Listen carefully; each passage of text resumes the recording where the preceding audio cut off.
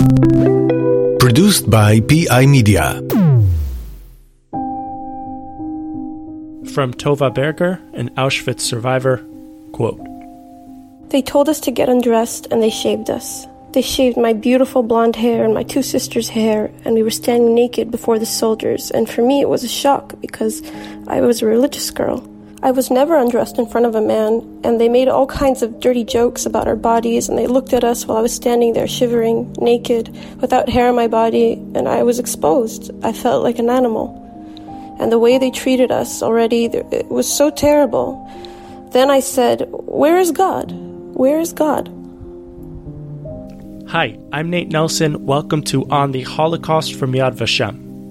The Auschwitz concentration camp was an absolutely horrific place where terrible acts were committed against innocent Jews. But the experience was not the same for everybody. Children and the elderly were immediately sent to the gas chambers. Men of able body were put to hard labor, toiling day and night. For the women who weren't immediately killed upon arrival, life in Auschwitz was uniquely punishing. For those like Tova, for example, shaved and stripped for the entertainment of Nazi guards. This is especially true for mothers. In today's episode, Dr. Naama Sheikh, researcher and director of the e-learning department at Yad Vashem, speaks about the particular experience shared by women held in Auschwitz.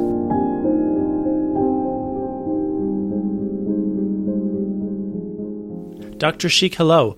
We're all familiar, at least to some extent, with the atrocities that occurred at Auschwitz.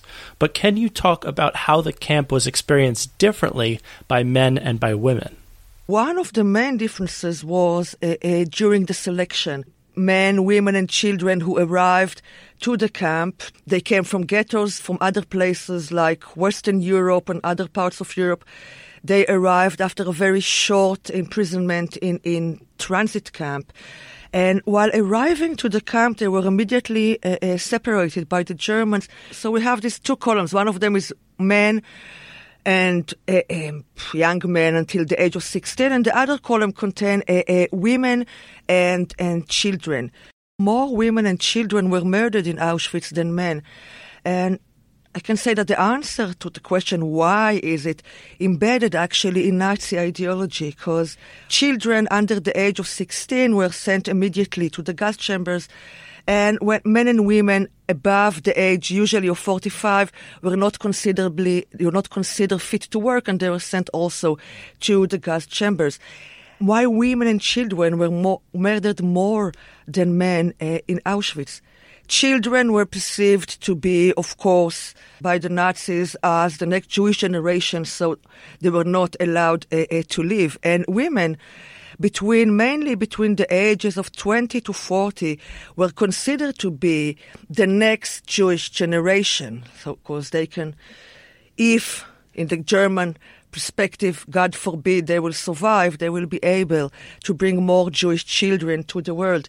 And also embedded in Nazi ideology is a form of sexism which sees in women, I would say, less of a work power. They were considered to be less good, less effective work power.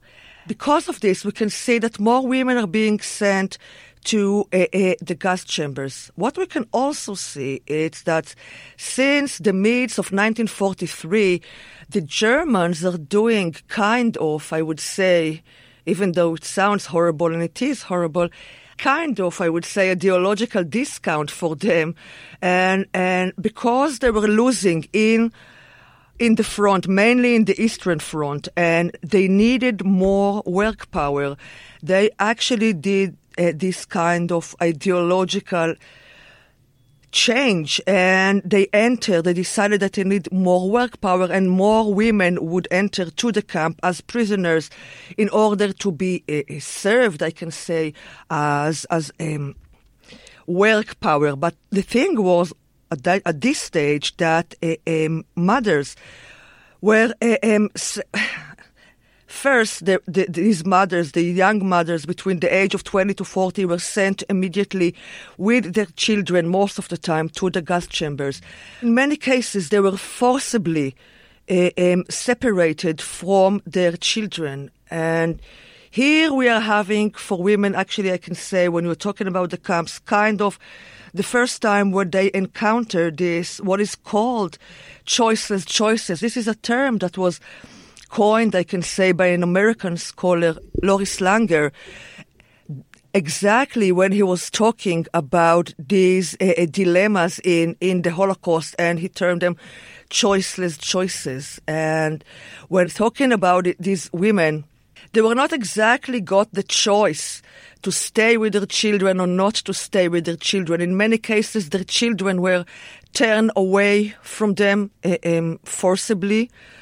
In other cases, they were keep on hearing from the Germans and from prisoners who were standing on the ramp, give the children to the old people. We have it in so many testimonies, in so many memoirs, these ongoing horrible sentences, give the children to the old people. And the Germans in many ways were a very, I can say, good psychologist, and they were forced to say to the new arrivals, you arrive to a work camp in the East, you will see your children later, you will meet your husbands and brothers later. If they would have said the truth, which actually the truth was at that stage that in 2 hours, the majority of your family and most of the transport which just arrived will be gone, will be dead, will be murdered, they would, these prisoners, if they would say the truth, taken by the German immediately and shot quietly behind the train which just arrived. But many of them tried to save the life of the mothers. In many times, they were actually approaching the mothers and telling them in different languages, give the children to the old people or give the children to your mother. This is, in many perspectives, this is a survival strategy, because what they were actually doing, they knew, of course, the Jewish children will not live in Auschwitz. They also knew that these young women have a chance to enter the camp as prisoners and maybe a chance to survive. They are trying to help them by risking their life. And in most of the cases, Jewish mothers, even they didn't know, of course, that they are in an extermination camp and that the separation from the children means that they are being sent, that the children are being sent to murder and they are being enter the camp. They will enter the camp as prisoners. But most of these mothers did not left their children, and if they had a choice, they went with their children. In many cases, they didn't have a choice. In one of the cases, for example, Esther Goldstein, she arrives to Auschwitz from Carpathia-Rutenia. From our perspective, it's Hungary at that time, and this is June 1944.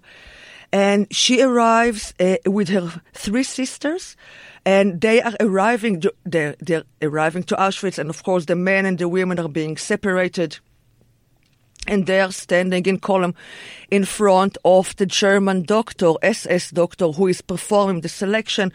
It's always a German doctor out of the perception that a doctor, an MD doctor, will be able to decide, I will say in a second, who is fit for work and who doesn't fit for work. And Esther and his sister are standing there, and Piri, one of her sisters, she have 2 children. One of them is Dina.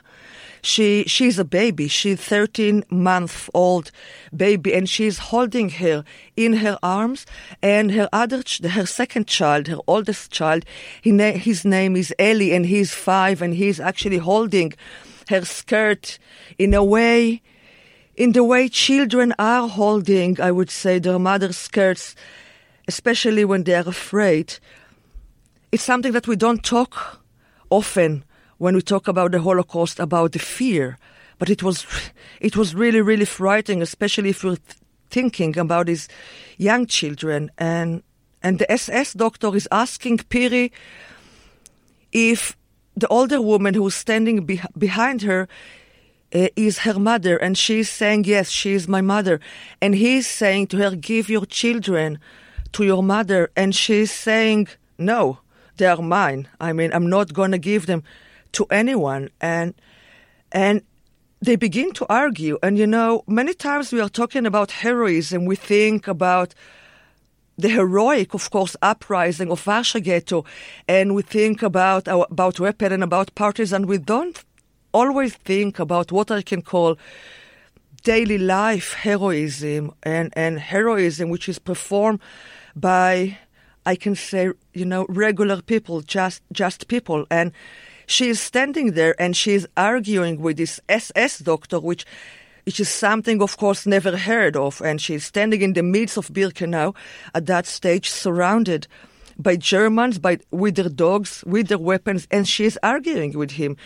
And he is calling to one of the prisoners who's standing there, and he's calling this prisoner, and telling him, and he thinks maybe in Yiddish, maybe she will understand better, and he's ordering the prisoner to approach Piri and to tell her to give the children to her mom.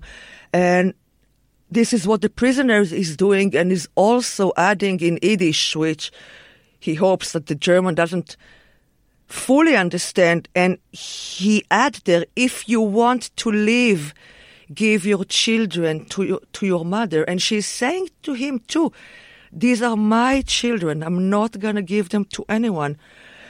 And eventually what happened is that the German doctor he's getting very furious, and he is like forcibly separating between Piri and her children. And the four sisters are entering the camp. The children are, of course, being taken to the gas chamber the same day and being murdered there. What happens to the mother after that? What Esther is telling in her testimony after the Holocaust, that the three sisters was keep on struggling in the camp, trying to keep Piri alive, because after she lost her children, she didn't want to live anymore, and she was keep on trying to commit suicide by running to electric fence in the camp in Auschwitz-Birkenau. Eventually, the four of them survived, but of course, when we are talking about this, what we can call this reverse world, okay, when a mother kind of have to choose between her life and her children's life, and she is forced to be separated from her children, and she is losing her two children. This is something which, of course, nobody can forget, this trauma. And the question is, of course, how do you live after that with this trauma? And in addition to the psychological torture, there was also immense physical toil for the Auschwitz prisoners. In what ways were the physical conditions of Auschwitz experienced differently by men and women? We can think immediately, and this is logically, of course, about the monthly period and about pregnancies. And also, I would say, about forms of abuse, other abuses that women suffered from them more than men. If I'm talking about the monthly period, as I was saying, most of the women who entered the camp as prisoners were between the ages of 16 to 40, and most of them, of course, still have their period. Almost all of them lost it. It stopped. Usually 2 or 3 weeks after entering the camp, mainly because the combination of the shock and of the malnutrition that was in the camp. And we can see, I would say, a dual approach to it. The women are keep on talking about it among themselves. And we have a few interesting and touching things that mainly they are happy, kind of happy that they don't have their period anymore, because there are no hygienic condition in the camp. There's a woman, as they're saying, keep on saying, can't take care of her own hygiene. And so in a way it's a relief. Also the fact that the Germans sometimes, when there were actually unlucky women whom their monthly period did not stop, and some of them, the Germans, were actually beat them to death just because they were what they call in German verfluchte Jude. It was like a filthy Jew, okay, and they were beating them to death. So we can see that in most of the cases they are saying, okay, it's good that we don't have a period because we can't take care of it. But from the other perspective, again, they keep on talking among themselves about this fear, this huge fear that if they will survive, maybe because they don't have their period for such a long time, and maybe they will not be able to have children after the Holocaust if they will survive. And this is a huge fear. There are also interesting thing about it, about this losing the period, because many survivors were thinking that the Germans put actually a bromide or other chemicals into their food in order to stop their menstruation, and in order that if they will survive, they will not be able to have children anymore.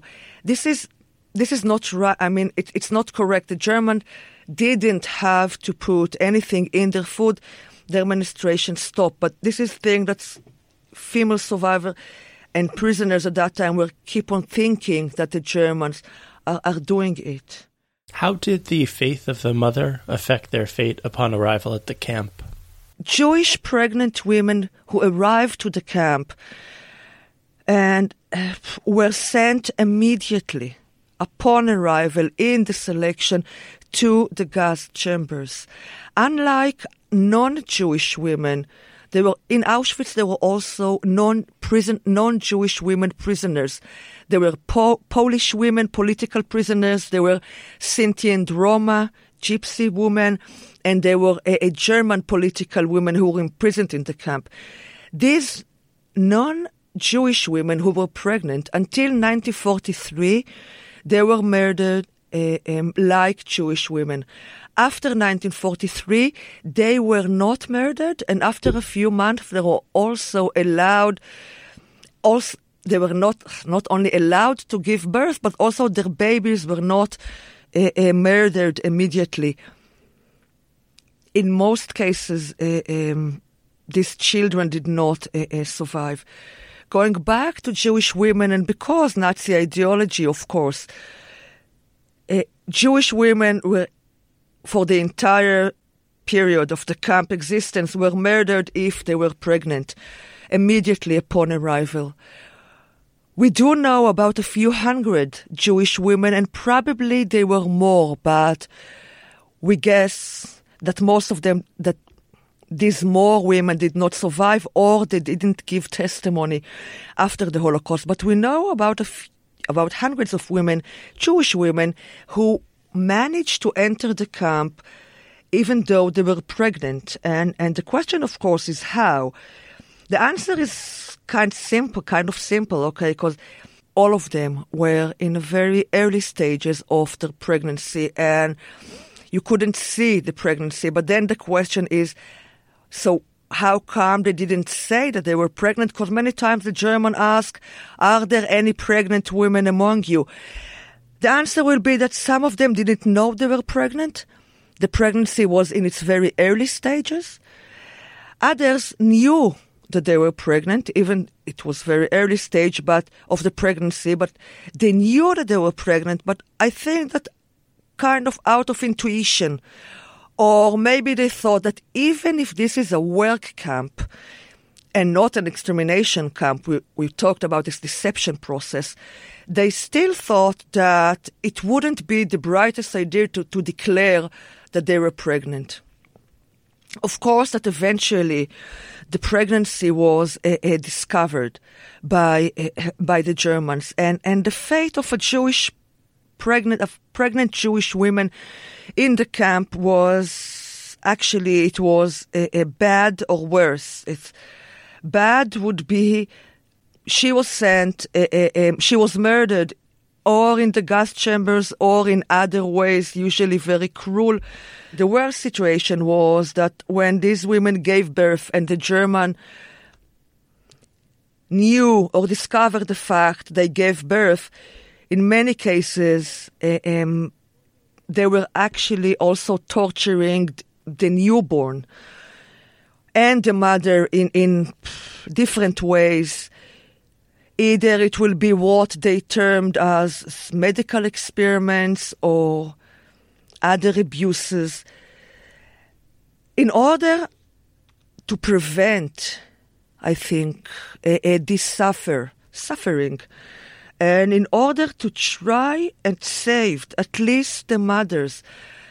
Again, we are talking about what was termed, as I was saying, choiceless choices. It's not a choice between good and good, okay? It's a choice many times between bad and worst. And in order to save at least the mothers, we have a phenomenon of Jewish doctors and Jewish midwives. And it's important to note here, they were prisoners as every other female prisoner in the camp. They were not what we can say privileged prisoners. They were just prisoners in the camp who risked their life in order to save these mothers. Can you give me an example of how this occurred? I'm thinking specifically about the story of Ruth Eliaz. Could you share with our listeners who she was? She was a Jewish woman. She was born in Ostrova, Czechoslovakia. She was sent with her family to Theresienstadt ghetto, and from Theresienstadt ghetto at 1943, at the end of 1943, she was sent to Auschwitz. She was 21, almost 22, as she got married in Theresienstadt ghetto, and she arrived to Auschwitz pregnant.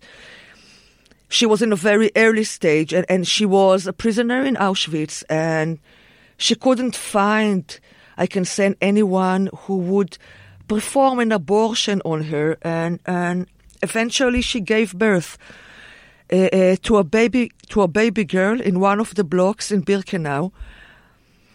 And Mengele was one of the SS doctors who were performing what was called a medical experiment. He performed them on twins, on people who had one green eye and one blue eye, and also on pregnant women. And he decided to do this kind of horrible, of course, medical experiments, which had nothing with medicine and experiments, of course. And he kind of decided how long a Jewish baby will survive with no eating, and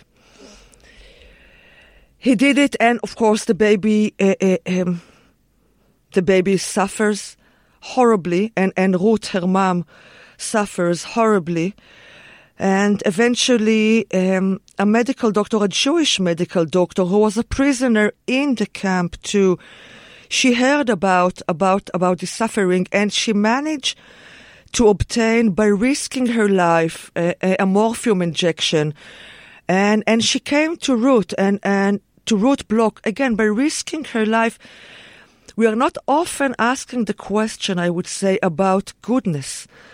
You know, when we talk about the Holocaust and think about the Holocaust, we often, of course, asking the question about bad, and about the question, how is it humanly possible? We don't often ask the question, not that I have the answer, about good acts and about people who are risking their life for other people, for strangers.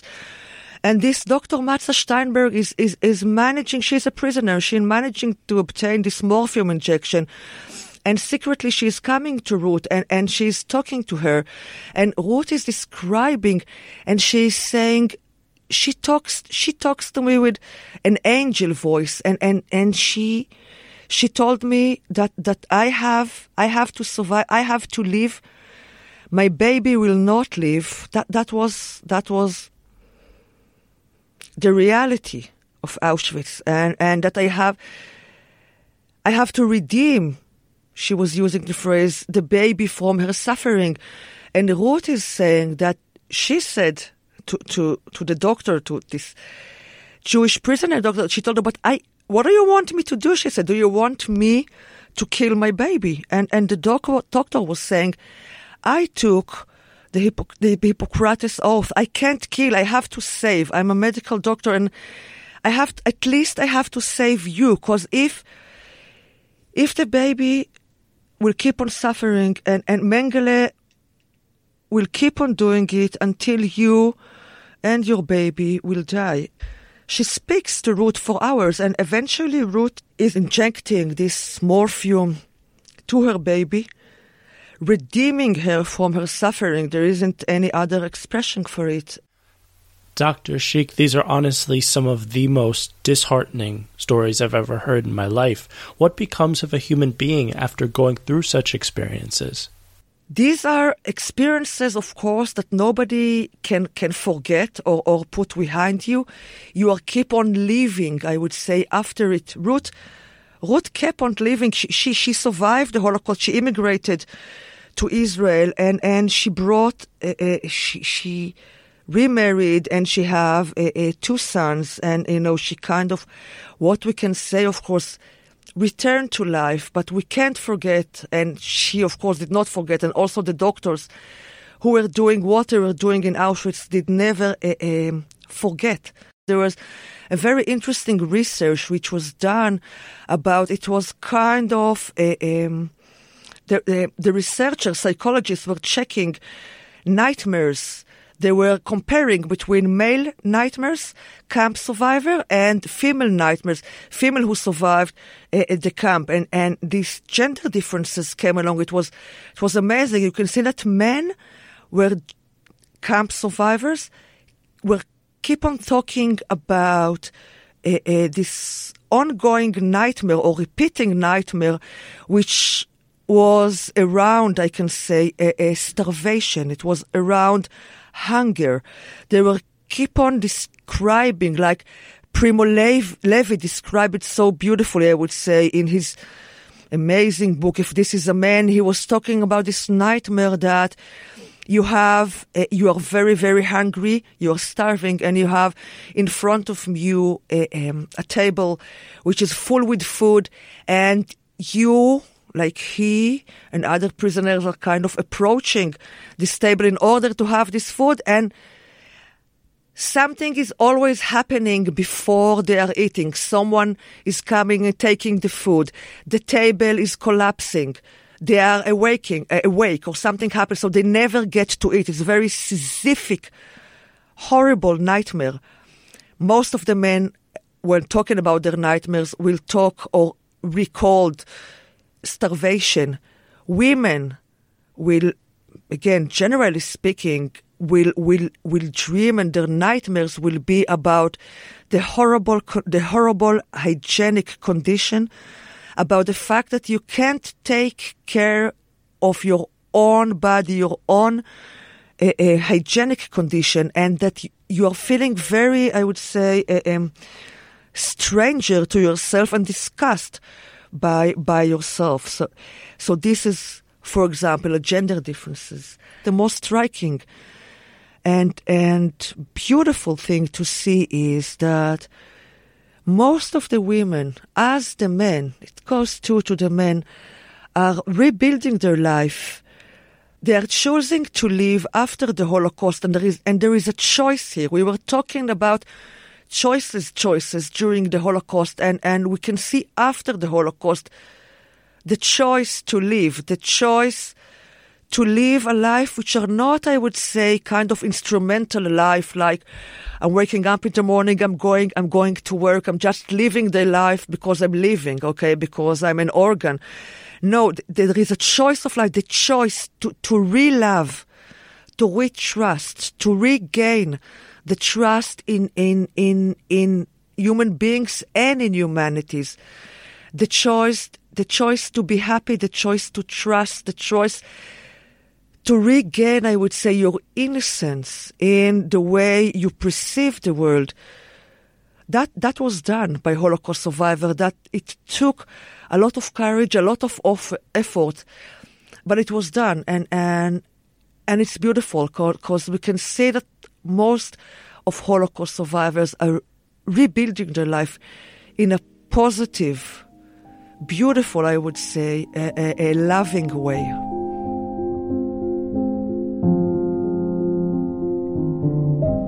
Thank you, Dr. Sheikh, for describing some of what it was like to be a woman in the Auschwitz concentration camps. This has been On the Holocaust, a podcast from Yad Vashem. Thank you for listening.